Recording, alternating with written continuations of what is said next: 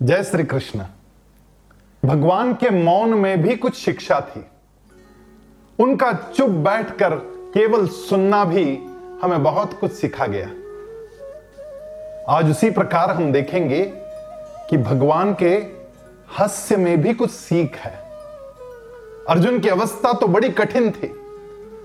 वह गलितगात्र था, क्रोध से, निराशा से ग्रस्त था, बिल्कुल डिप्रेशन में ही था।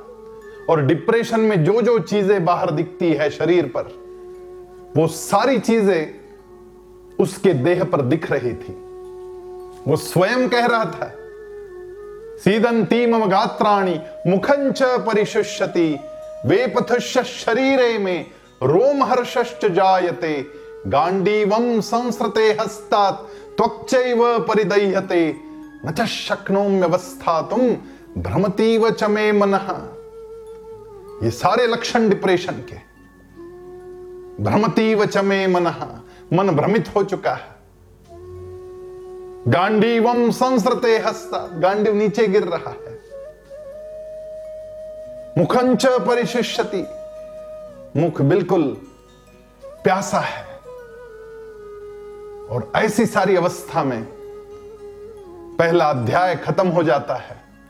अर्जुन नीचे बैठ जाता है और दूसरे अध्याय में भगवान जब बोलना आरंभ करते, तब उनके मुख से आने वाले दूसरे ही श्लोक में भगवान कहते हैं, क्लैब्यम मास्मगमः पार्थ नैतत्वय्युपपद्यते क्षुद्रम हृदय दौर्बल्यम त्यक्त्वोत्तिष्ठ परन्तप।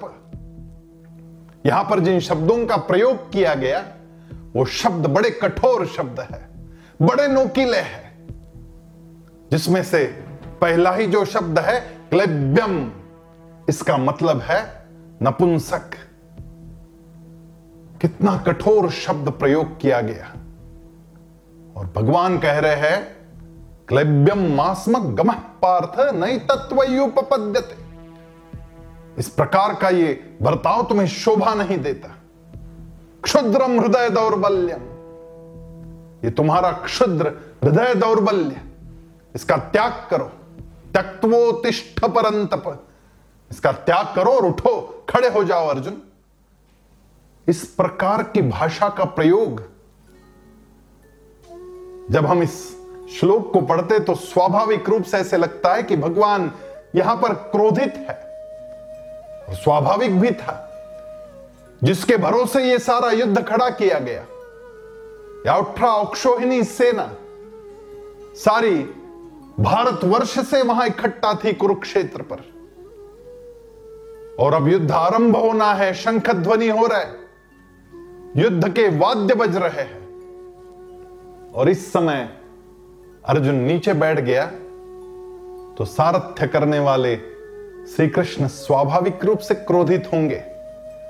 लेकिन जब अगले श्लोक में संजय धृतराष्ट्र को वर्णन करते हुए कहता है कि इस समय भगवान कैसे दिख रहे हैं, तो संजय कह रहा है, तमुवाच ऋषिकेश प्रहसन्निव भारत सेनयोरुभयोर मध्ये विषीदन्तमिदं वचः।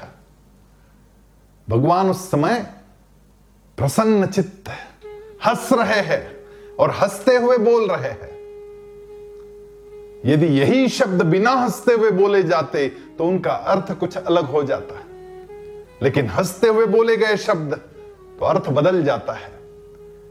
कोई यदि दुखी मन से अपने पास आता है और हम उसकी पीठ से हाथ घुमाते हुए हंसते हुए कहते हैं कि चिंता मत करो, मैं हूं ना, तो हमारी ये हंसी उसके लिए आश्वासक बन जाती है।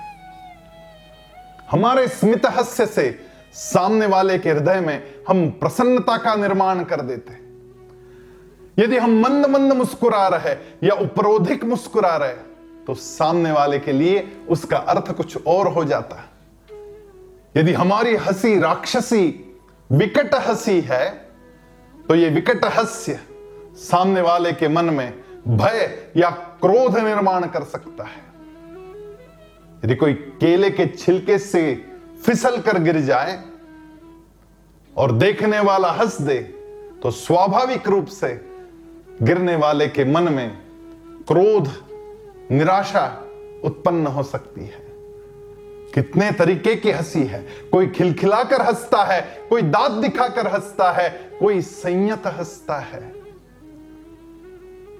जब एयर होस्टेस आने वाले अतिथियों का स्वागत करती है विमान में, तो उसकी जो हंसी है वो कृत्रिम हंसी है, संयत हंसी है।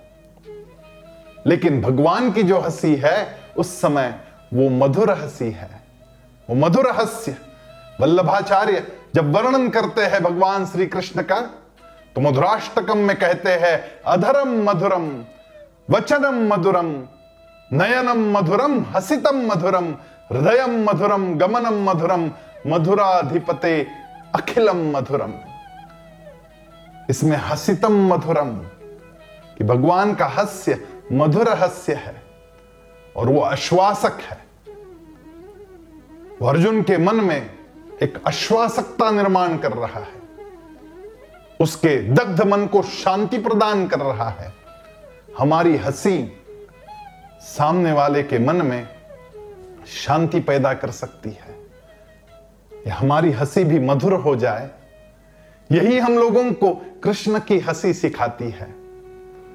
और सुबह से शाम तक हमारी सारी क्रियाकलापों में इस प्रकार की हंसी हो, तो स्वाभाविक रूप से हमारे प्रसन्नता का ये संसर्ग सबके पास पहुंच जाएगा, सब हमारे साथ हंसने लग जाएंगे। आइए आज से ही इसकी कोशिश आरंभ करते हैं प्रसन्नता की। जय श्री कृष्ण।